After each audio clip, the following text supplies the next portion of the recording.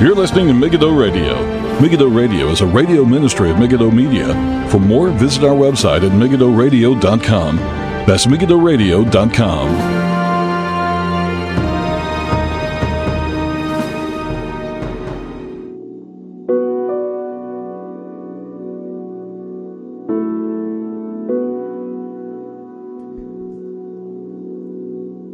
Welcome, everybody. This is Paul Flynn with Megiddo Radio for the 2nd of February 2022.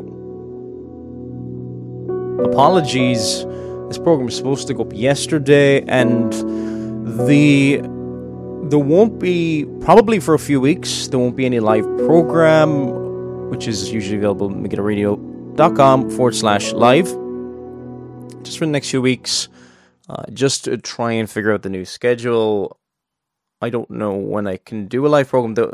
There will be something in a few weeks, I'm sure. And I have a new placement that is starting. For those of you not aware, I'm training for the ministry, and I'm licensed to preach the gospel. And I'll be available for a call to a church from May 1st onwards, and that'll be in the summer. If you keep me in your prayers for that, that would be, really appreciate that. And I'm on my second placement now, graduate placement, starting in Lisburn Reformed Presbyterian Church. So really looking forward to getting stuck into that. And so, new schedule, and going to just be podcasts for the next few weeks, probably audio only, and just allowing for, and then I'll see which slot would be the best time for a live program. If you have any suggestions for programs or anything else like that, Megiddo Radio, that's MEGIDDO, radio at gmail.com. If you've got any suggestions for programs, anything you'd like me to review or look over, or you have questions you'd like me to answer, anything like that, and hopefully that can be done. What else? So that's that news. Podcast probably for a few weeks. We'll try and I prefer the live program. I prefer sometimes people send me questions and stuff like that. Pre-recorded podcasting, it's hard to get back into, I'll be honest. So, okay, well, today on the program we're going to be doing the larger catechism. And I haven't been keeping up. Sometimes this program will cover the news and all the things like that. I haven't been keeping up much with what's going on because while there does seem to be a lot going on all the time, it just seems to be horribly repetitive and the same problem over and over again. Men's rebellion against the commandments of God, and you have a culture that is rapidly, openly trying to rip apart the foundations of society. So I don't cover all the topics. They're very, very similar to each other, be that trans issues and all. I will cover that from time to time. At the moment in the UK, we have a thing called Partygate, and I'm sure that's a story that's been international at this moment in time. But for those of you not aware, I'm sure there's not many of you out there, but there's been our Prime Minister, Boris Johnson, and a lot of the members of his government, and I'm sure there's other people of possibly the media, I'm not sure there's other people who are at these parties. This was during the summer of 2020 when everybody was told that there was this scary virus around and all this kind of stuff. And the one takeaway that, so they were all having these get-togethers and parties, and they were all meeting together, fairly large numbers, enjoying birthday parties, all sorts of things. And you couldn't even be with dying relatives in their last few moments, and you couldn't go to funerals, and you couldn't go do all sorts of things. Now, the rules were insane. They were immoral, unethical, wrong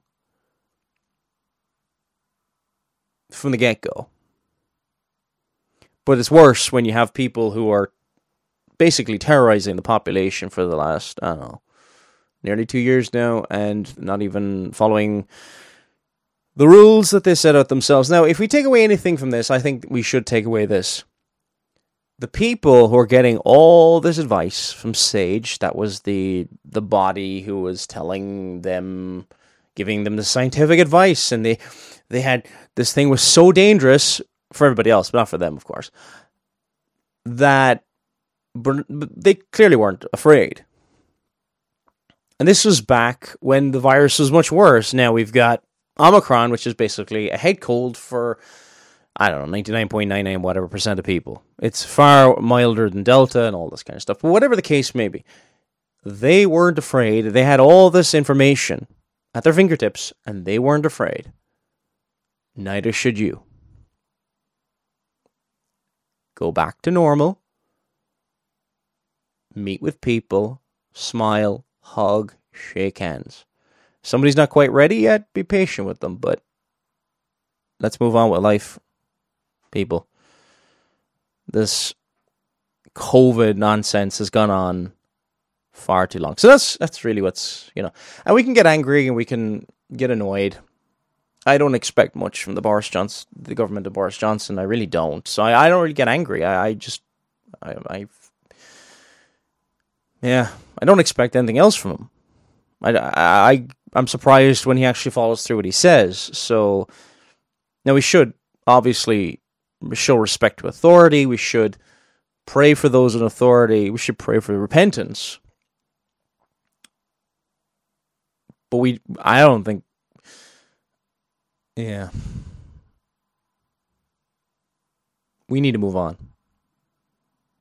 And it's really that's made the UK stand out as being a little bit different from the rest of the world, because Austria and Germany becoming more totalitarian, and Australia and New Zealand becoming more totalitarian by the day in their fear, and then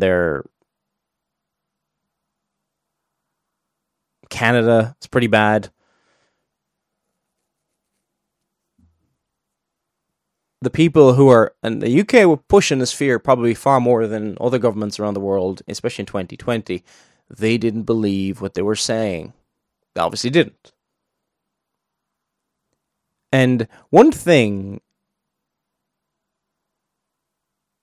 that removes I don't want to say the anger. There's a sense in which, you see slaves to sin, you feel sorry for them. Because but for the grace of God, we would be where they are, doing what they do. But we give place to wrath. There's a coming day of judgment, and that's what we're going to talk about today in looking at question 89 of the Westminster Larger Catechism onwards. There is coming a day of judgment. All these rulers of the world, the judges of the world, the magistrates of the world, those who've been given authority on this earth, who are to be ministers of God, and this is the beginning of Romans 13, they will have to answer before God. They don't have to answer to me or the will of the people. Above all else, they will have to answer to God.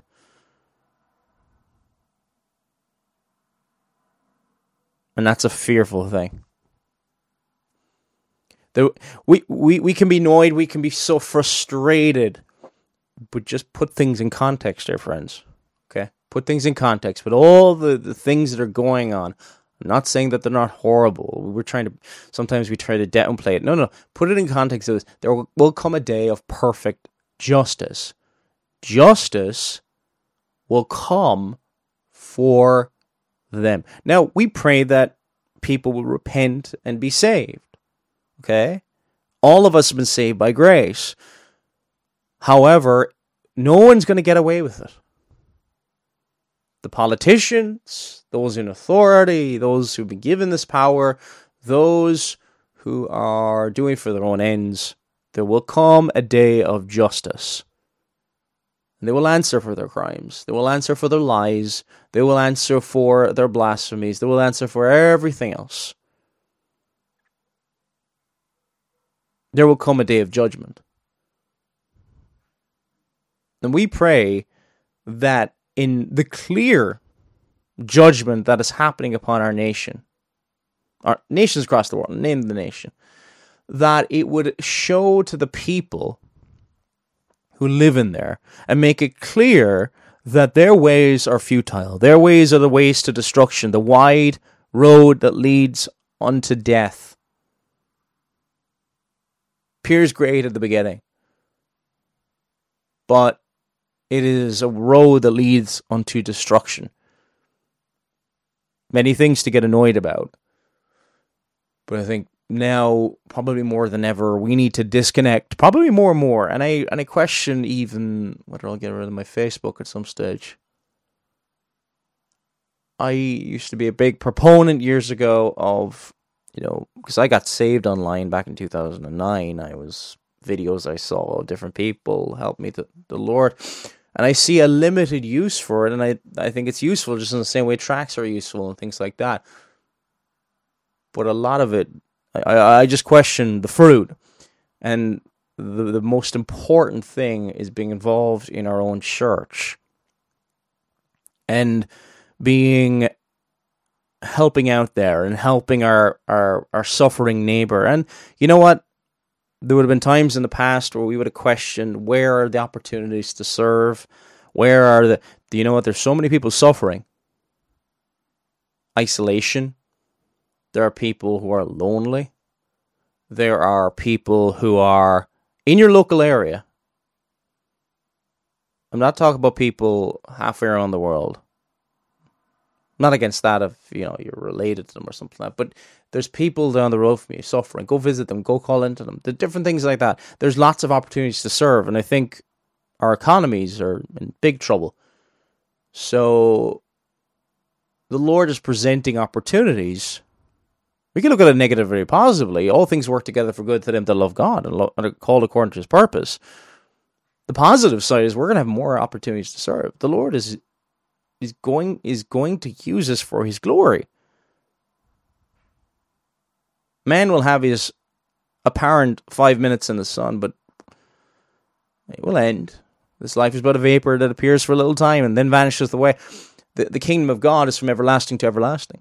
His reign will continue forever and ever. And it's in that context we think of the coming day of judgment. The judge who is long-suffering, patient, loving, kind, above any of our comprehensions. One day, that patience, that long-suffering will end. And if you're listening to this and you're not in Christ, you will answer for your own crimes just as much as the leaders of the nations will answer for their crimes.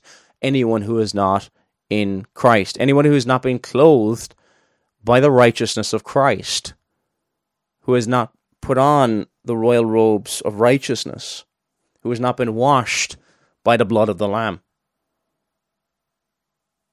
The problem is, most don't see themselves as sinners because most don't value Christ and they don't value His law and they don't love Him.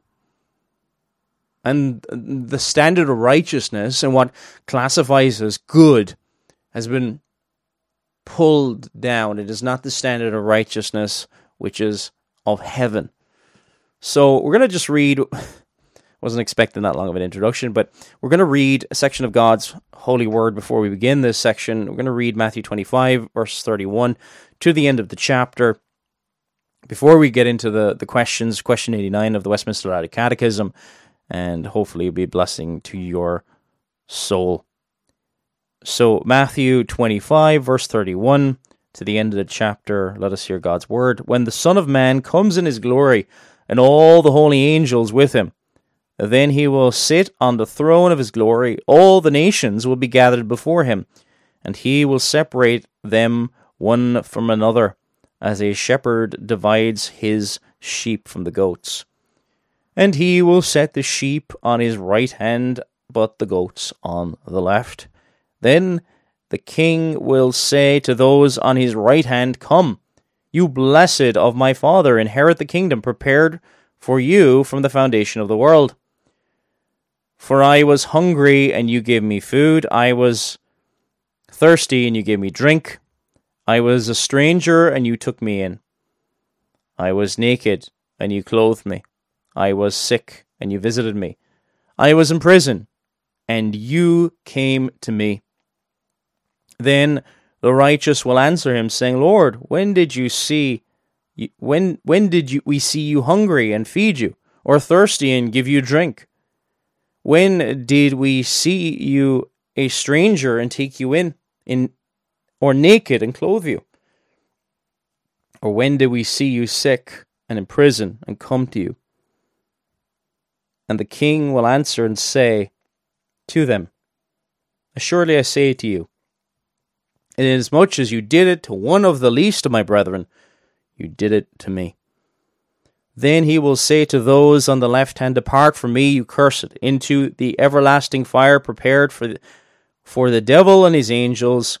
For I was hungry, and you gave me no food. I was thirsty, and you gave me no drink. I was a stranger, and you did not take me in. Naked, and you did not clothe me. Sick, and in prison, and you did not visit me. Then they will answer him, saying, Lord, when did we see you hungry or thirsty, or a stranger, or naked, or sick, or in prison, and did not minister to you? Then he will answer them, saying, Assuredly I say to you, inasmuch as you did not do it to one of the least of these, you did not do it to me. And these will go away into everlasting punishment, but the righteous into eternal life. And may God bless his word. So that is dealing with the judgment that will come, and the difference in fruit and behavior, you could say, of those who have been born again, those who are those people who will be brought into everlasting punishment, and those people who, the righteous, will be brought into everlasting life, but the righteous based upon the merits of Christ. But there will be also a lived out righteousness in their lives. That's not the righteousness, by the way, which they're received by God, but there will be but the righteous into eternal life. And you can tell the difference between somebody's born again and somebody's not, and this is the difference. How you treat the brethren, how you treat those who are in Christ, is essentially how you treat Christ. If we think of when the Lord stopped Paul, or Saul as he was at the time, on the road to Damascus, why do you persecute me? The persecution was of the church, but it was also the persecution of Christ. How you treat the bride, how you treat the church, is how you treat Christ and what you think of Christ. And this is kind of the idea here. Do you love the bride? If you love his people, then you love him. There's no point in pretending that you love God if you don't love his people. Now, we will love his people imperfectly, of course, but there will be love for his people that will be there. So, question 89 of the Westminster Larger Catechism says this: What shall be done to the wicked at the day of judgment? What shall be done to the wicked at the day of judgment? This is the Larger Catechism now of the Westminster Catechism. Answer: At the day of judgment, the wicked shall be set on Christ's left hand, and upon clear evidence and full conviction of their own consciences shall have the fearful but just sentence of condemnation pronounced against them, and thereupon shall be cast out from the favorable presence of God and the glorious fellowship with Christ, his saints, and all his holy angels into hell, to be punished with unspeakable torments, both of body and soul, with the devil and his angels, forever. So there will come a day of judgment. It's fearful, and there is no escaping it. If we have this in context, we're not ignoring anything. We're not pretending things aren't happening, but we see the world and the current level of chaos, in the proper context. It is the rulers of this world, those outside of Christ, have everything to fear. But if you're in Christ, we have nothing to fear. Because this is far worse than any persecution of man. This is far more scary than any persecution of man. This is why we fear God and will not fear man. And we just read out that clear evidence. Clear evidence that they are not belonging to Christ. And then there's the fearful and just sentence of condemnation pronounced against them. So there will be a sentence. Now, they're already condemned. The wrath of God abides upon them. This is what John 3:36.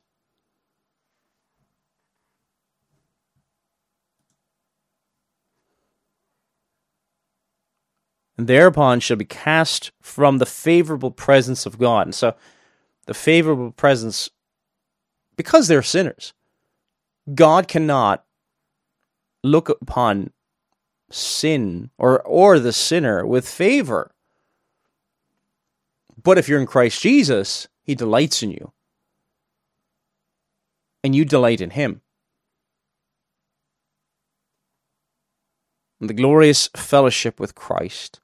So you'll be cast out of that if you are one of the wicked, one of those who are not born again, one of those trusting in their own works and their own efforts, His saints and all the holy angels, into hell, to be punished with unspeakable torments. And we cannot completely wrap our heads around the torments of hell.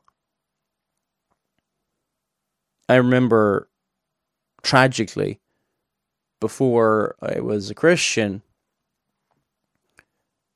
thinking more of a caricature of hell, that it was just a fun place. You know, all the cool people would be down there and all this kind of stuff.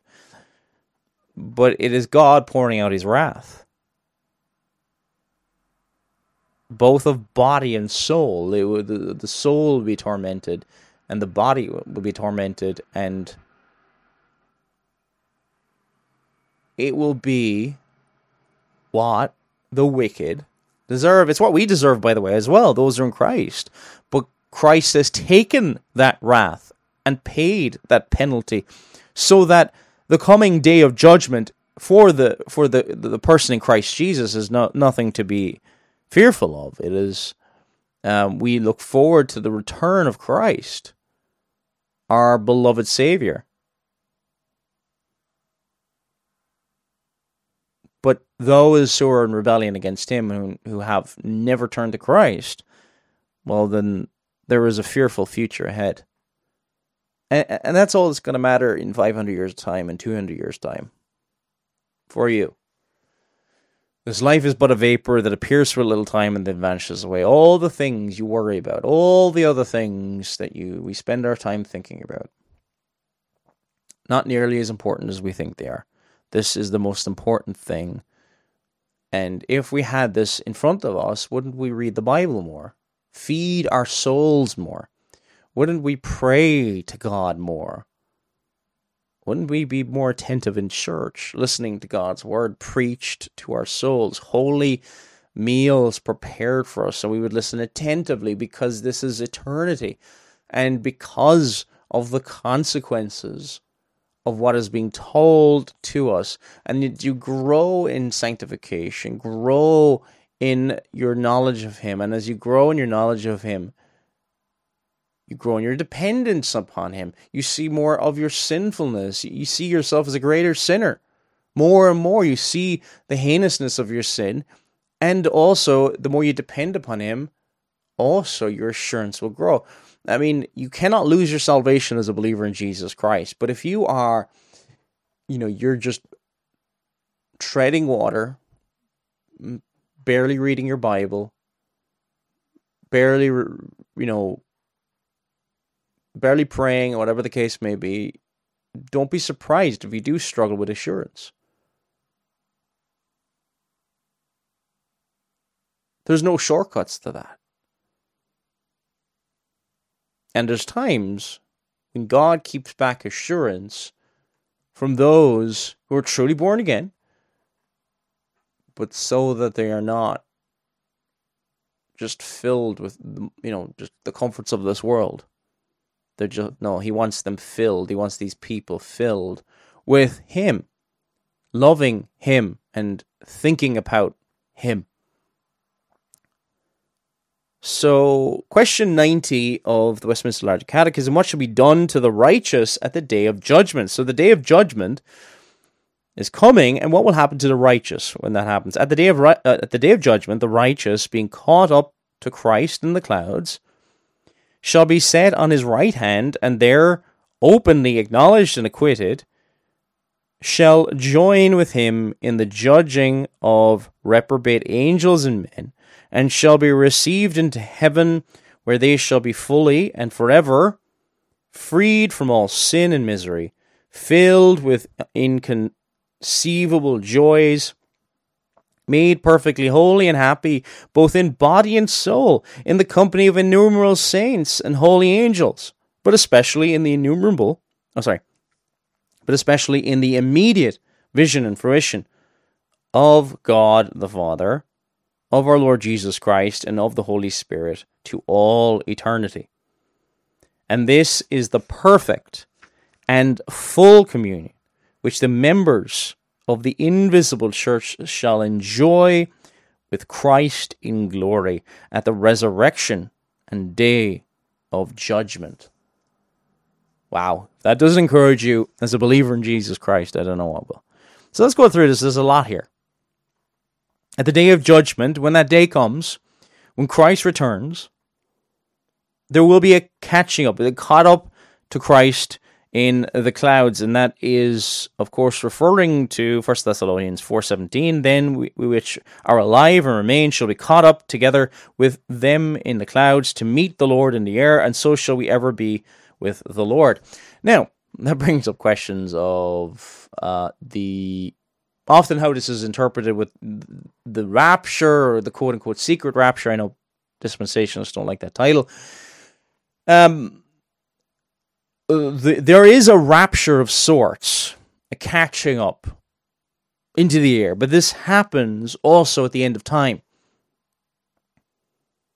This is why dispensationalism, among other reasons, is not confessional. At least it's not in any way consistent with the Westminster Standards. There will be a catching up of the bride of Christ at the end of time when Christ returns. We're told this in 1 Thessalonians 4:17. That's what it's referring to. Yes, there is a catching up. And, when I do get asked by dear dispensationalist brothers in Christ, and they ask me, do I believe in a rapture? Yeah, just a question of when. And I know it's Reformed people saying, no, not as in, they mean is not what you think, followed by 7 years of tribulation, or 3.5, or whatever, and then 1,000 years comes after that. No, these things are one and the same time. These happen at the return of Christ. There's one return of Christ, not several, I guess is the way to say it. According to Reformed theology, according to Christianity for centuries. Okay. Dispensationalist teaching really,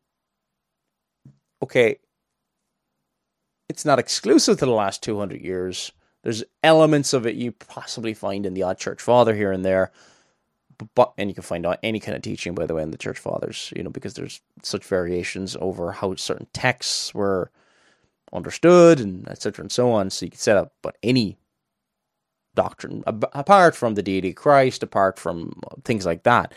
But at the day of judgment, the righteous being caught up to Christ in the clouds, and will be set at His right hand, and they're openly, so they'll be caught up. Whoever's there at the last day, be caught up, acknowledged, acquitted, and they won't be part of the judgment of those who are not caught up.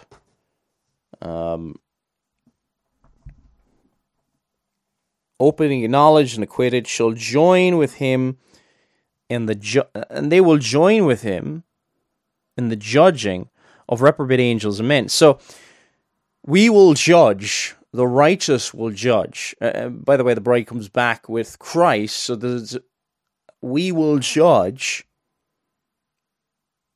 angels and men, sinners. Now, we might think, how can we do that? But we will be made holy. We will be changed in the twinkling of an eye. We will be like him in holiness and righteousness.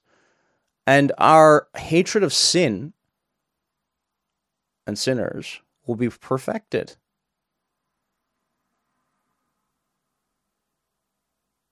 And you will have people, multitudes, who hate God. These are not people who have some kind of if we only realized that we would have turned. No, they're still slaves to sin. It says in 1 Corinthians 4:2, "Do you not know that the saints shall judge the world? And if the world shall be judged by you." Remember that? This is what's so great about the Westminster Larger Catechism, any of the catechisms. Go read the Confession, because it is, people talk about basic systematic theology. Westminster Confession, or Heidelberg Catechism. I'm not saying that I'm Heidelberg, but it's a great Reformed confession. Putting these things together.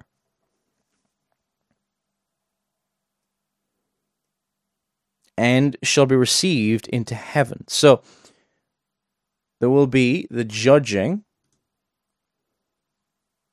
of reprobate angels, the angels who fell, and men. And shall be received into heaven, those people, where they shall be fully and forever freed from all sin and misery. So, there is a deliverance, there's a salvation that will come from the presence of sin, from the misery of sin, from seeing, the current news cycle, all these kind of things, the sin of our own hearts. We will be like him. We will be changed. We have been changed at the beginning of regeneration, but we're still sinners.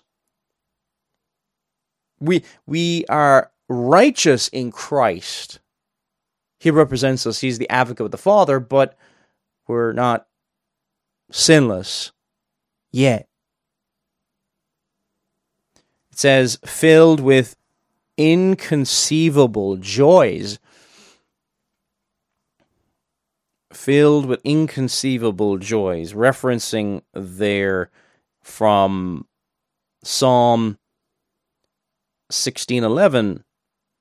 Thou wilt show me the path of life. In thy presence is fullness of joy. At thy right hand there are pleasures for evermore. We can't wrap... we talk about how we can't wrap our heads around the horribleness of hell. We can't wrap our heads around the wonderfulness of heaven. Isn't that something to look forward to? Made perfectly holy and happy.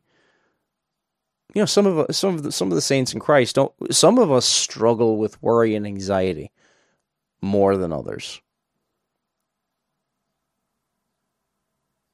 And there are those people, perhaps you're listening to this, and there are times you go through seasons where you feel particularly low. And I remember I was preaching on the Lord's Day, and I remember thinking about Elijah and the lows of Elijah, where he just wanted it to end. Same with Job. He wanted his life to end, Job chapter 3. So, godly men. You also think of Jonah. I mean, what Jonah was being asked to do wasn't particularly easy, by the way. Going to Nineveh. The place where they went and conquered and skinned people alive. Far worse. Far worse than the Biden administration, and I would dare say far worse than Boris Johnson and any administrations we have around at the moment. You'd be surprised. and then you're asked to go and preach there. It's sometimes we misunderstand Jonah. He should have went, of course. But how many of us the Lord has been prodding upon our hearts? Men with suitable qualifications. The church can see you are sufficiently gifted, but you don't want to be in that position. I was like that before, years ago. First year or two I was saved, I was like, I don't want to be a preacher. Didn't really want to. But I didn't really have peace until I submitted. The Lord won't give you peace until, doesn't mean you have to be a minister. Maybe the Lord is working on your heart to serve as a ruling elder or serve as a deacon or just serve in some capacity. By the way, you can't really know if you're gifted in those areas unless you serve before. The testing is, do you serve? A big test is not the only test, but a big test is, are you serving among the people in various capacities, demonstrating specific gifts that people wouldn't recognize, go, oh, that person would make a really good ruling elder. And for those of you who don't know what a ruling elder is, I'm a Presbyterian, former Presbyterian, Covenanter. The ruling elders and the teaching elders are, in the governmental sense, they all rule together, and there might be at least 3 in a session, and they will, for the local congregation, they will exercise the keys of the kingdom. There might be more than 3 elders, but they're all on the same footing. Some of in our own denomination, sometimes there's 8. There's as many as 8 or 10. I think there's 1 or 2 congregations of quite a number of elders, and praise God for that. They can serve in various different ways, but you want to be considered for that or whatever. Not that you're trying to be advanced, but just serve. There's different ways people can serve. Half the time, I think people are struggling in their Christian walk because they're not serving. We just read at the end of Matthew 25. I wonder, we're so focused on ourselves, we're so inward focused on our issues, we're not serving, and that can be a reason why our own issues are so important. We have to solve that out before we serve anybody else. No, just serve in whatever capacity. You're not sure, maybe go ask your elders or something. Is there any way and that could be even cleaning up the building in the middle of the week, between the services or whatever. Whatsoever you put your hands to, do it all for the glory of God. Use your talents and your gifts to help your brothers and sisters in Christ. I think it's something that's really struggling with in the last couple of years. Serving one another, serving our neighbor, visiting people. I think many of us realize how important it is now because we've been so isolated in the last 2 years from each other. How much we need each other. Not this nonsense on the internet. No. With each other. Fellowshipping with each other. Not Zoom meeting with each other. I mean, look, if that's the best you can get, okay, fine. But for 99.99% of people, that's not. And unless you are elderly and sick or something like that, well, you can get out and you can...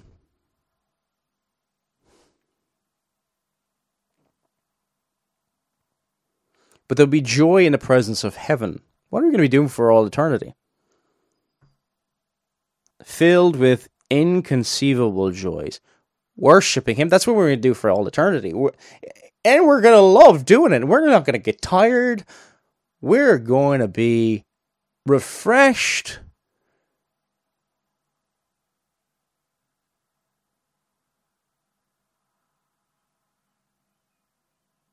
Do you love the worship of God here? Do you love to go to worship? Are you excited to go to worship? These are all areas we can work on our hearts, but our flesh is sometimes fighting against us. Are we encouraged through the singing of the Psalms? Yes, I said the Psalms, 150 Psalms that the church was given. Now we struggle, but there'll come a day when we won't struggle anymore, when we will be made, as it says here in question 90, made perfectly holy and happy. Because true blessedness, true happiness, in a spiritual sense, is found with God. True misery and horror is found apart from God. Because He is a source of life. He is a source of joy and goodness.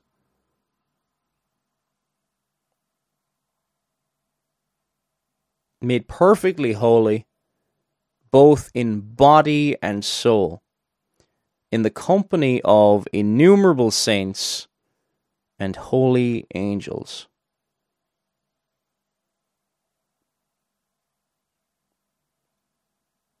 It says in Hebrews 12:22, but ye are come unto Mount Zion, and unto the city of the living God, the heavenly Jerusalem, and into innumerable company of angels. You know, when you sing with, sometimes people go to conferences and there's loads of people there, and you're just singing your heart out with other people. That's so encouraging. You love it. Well, here they'll be singing with an innumerable, can't even count them. So many people there. And holy angels.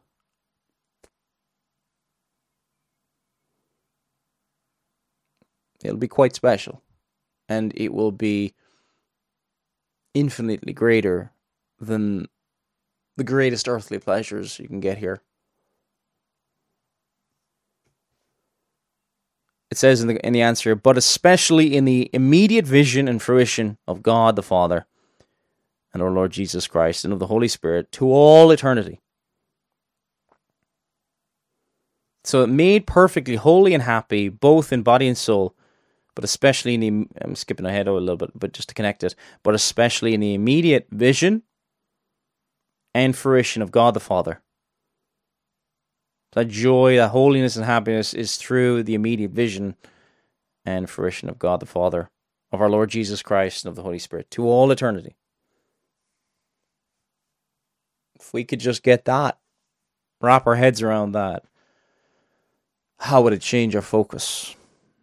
How would it remove worry and concern and all sorts of things? And at the end it says this in answer 90, and this is the perfect and full communion. We have but tastes right here, right now on this earth. We have but slight windows. It's like we're looking in and we taste little bits of it, fractions of it.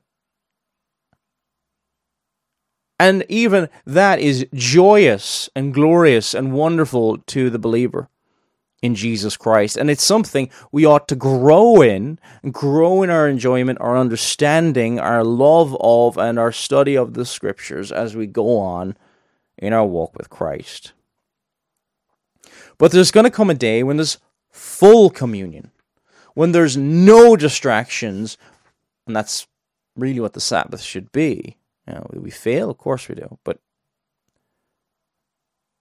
and this is the perfect and full communion, it says in this answer here, answer 90, which the members of the invisible church shall enjoy with Christ in glory. Now, the invisible church, we do not know when we go to church who are actually born again and who are not. Those people with a outwardly credible profession of faith can join the church. Them and their children, those in their household. But it is only those who have been born again, who are actually in Christ,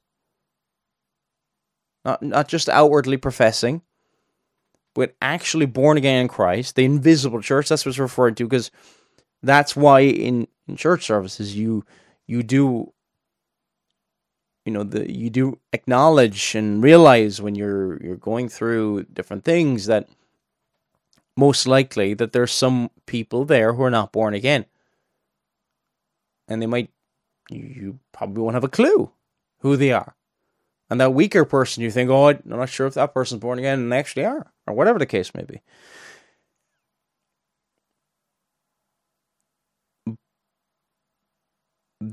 That's why the gospel is preached.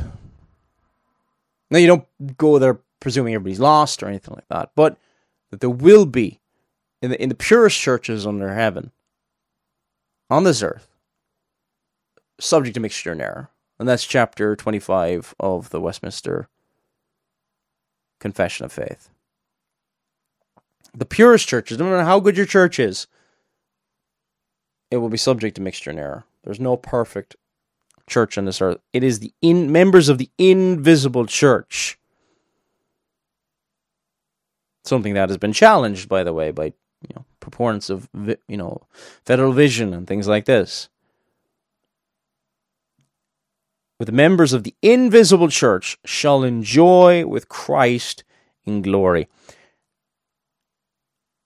This full communion, when is it going to be? At the resurrection and day of judgment. At the resurrection. Now, our bodies will go into the ground.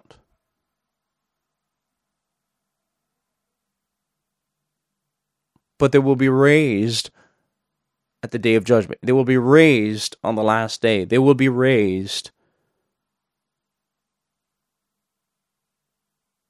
So our body, how do I know that our bodies will rise from the dead? Well, from the text, 1 Corinthians chapter 15, but we know because we're in Christ, Christ rose from the dead, he was resurrected from the dead, and so we will be.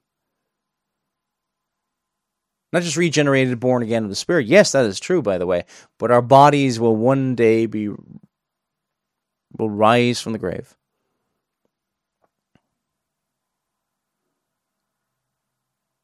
So much to look forward to, isn't there? And in days like this, when the news cycle just seems so glib and unity seems to be so hard to come by. Now, unity is not going to come by us just ignoring the things. I imperfectly try to cover some of the things, and I think it's important in some way, shape, or form that we have some awareness of going on and have a biblical response to it, that we're absorbing ourselves with the Word of God, not the latest decrees from the state and being wrapped up with, the politics of the day. Okay, these are fallen men. These are fallen men. And fallen men, without the Word of God to guide them, do not have the answers. And that's what most of Western politics is. It's not that we don't take any interest in it. I think there's an extreme with some people. It's like if you have any interest or any knowledge about it, well, therefore you're some kind of culture warrior or something like that. But to spend the vast majority of your time, most of the time, thinking of it through the lens of Scripture, so that, yes, you see, these things are what they are, but then you see it in light of eternity, and it is tiny in comparison, in terms of importance, compared to eternity. Whatever may come in terms of the erosion of medical ethics, Christian medical ethics, the coercion that is being practiced lately in the threatenings and all sorts of things when it comes to, vaccine mandates and all sorts of things like that. Whatever fear we may have in our hearts about that, there's going to come a day of judgment, which is far more fearful. To fall into the hands of the living God, or to fall into the hands of mere men. And I'm talking about in terms of judgment. We are to fear God. We are to fear the wrath of God. Now, I think it'd be appropriate as well. There's another section, having seen what the scriptures principally teach us to believe concerning God, it follows to consider what they require as the duty of man. So this is the duty of man. We've got a few minutes. We'll just wrap up here in about, I think, 5 minutes. So the duty of man is very, very important to consider. This is the heading within the larger catechism.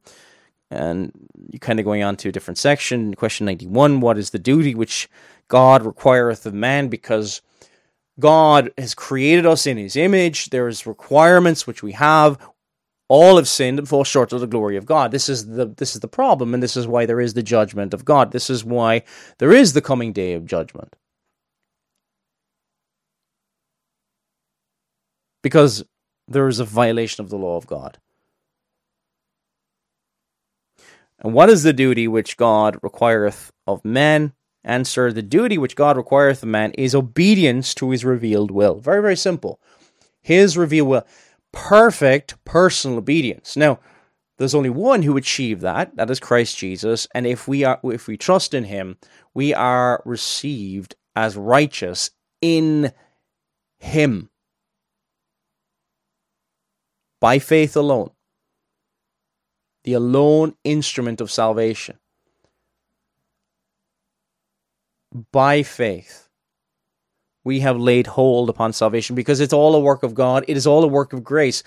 The faith to believe is itself a saving grace. It is something that God has provided for his people.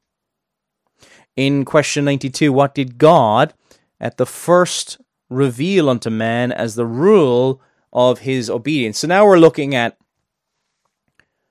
various things to do with the moral law. And I think I'm going to try and maybe spend a bit of time, maybe, more or less a separate program talking about the moral law and how the law of God is divided up and why it is in such a way that one of the books that really helped me when it came to the law of God to recommend to you is Thomas Watson's book, The Ten Commandments. It's one of my favorite books that I've ever read. It just really helped me. And Watson, you may have read some of the Puritans and may have found it maybe a degree tricky or whatever. Watson's Ten Commandments is wonderful. And I should probably get back to reading more Watson and other things I haven't read by him. But that is a book I recommend to people on that. But the last question we're going to do this on this week's episode, and by the way, we'll get back to Tuesdays. Probably no podcast, probably no live program next week, but we'll try and get back to the live program at some stage soon. I'll let you know. I should have put up a notice before. Apologies for that. But question 92, we're going to finish off here. Question 92, what did God at the first reveal? So he revealed unto man as the rule of his obedience. The answer is the rule of obedience revealed to Adam in the estate of innocence and to all mankind in him. So this is to him, and this is to Adam, but this is all to mankind. Besides a special command not to eat of the fruit of the tree of knowledge of good and evil was the moral law. So just to break that down just a little bit when we finish off here. The rule of obedience to Adam in the estate of innocence, this is before the fall, and to all mankind in him. So Adam represents all of mankind. Besides, apart from, this is, a special command not to eat of the fruit of the tree of knowledge of good and evil. So that is, apart from that, was the moral law. So, and by the way, that command not to eat of the tree of good and evil, knowledge of good and evil, was a test of the keeping of the moral law. And the moral law is summarized in a number of ways. The moral law, we'll get into it next week, but this is the duty of man, and this is where we fall short, and this is where we're woefully ill-equipped. There's a lot of antinomianism around But the moral law is there in before the fall. It is summarized in the Ten Commandments. Commandments 1 to 4, to love the Lord your God with all your heart, mind, soul, and strength. That's one way to summarize down the first table of the law. It is duties toward God and duty toward men, to love your neighbor as yourself. Commandment 5, to honor your father and your mother, all the way down to thou shalt not covet. The 10th commandment. Those are toward your neighbor. To love your neighbor as yourself. So that's how it's the same law, but it's summarized down. Even the 10 commandments are a summary.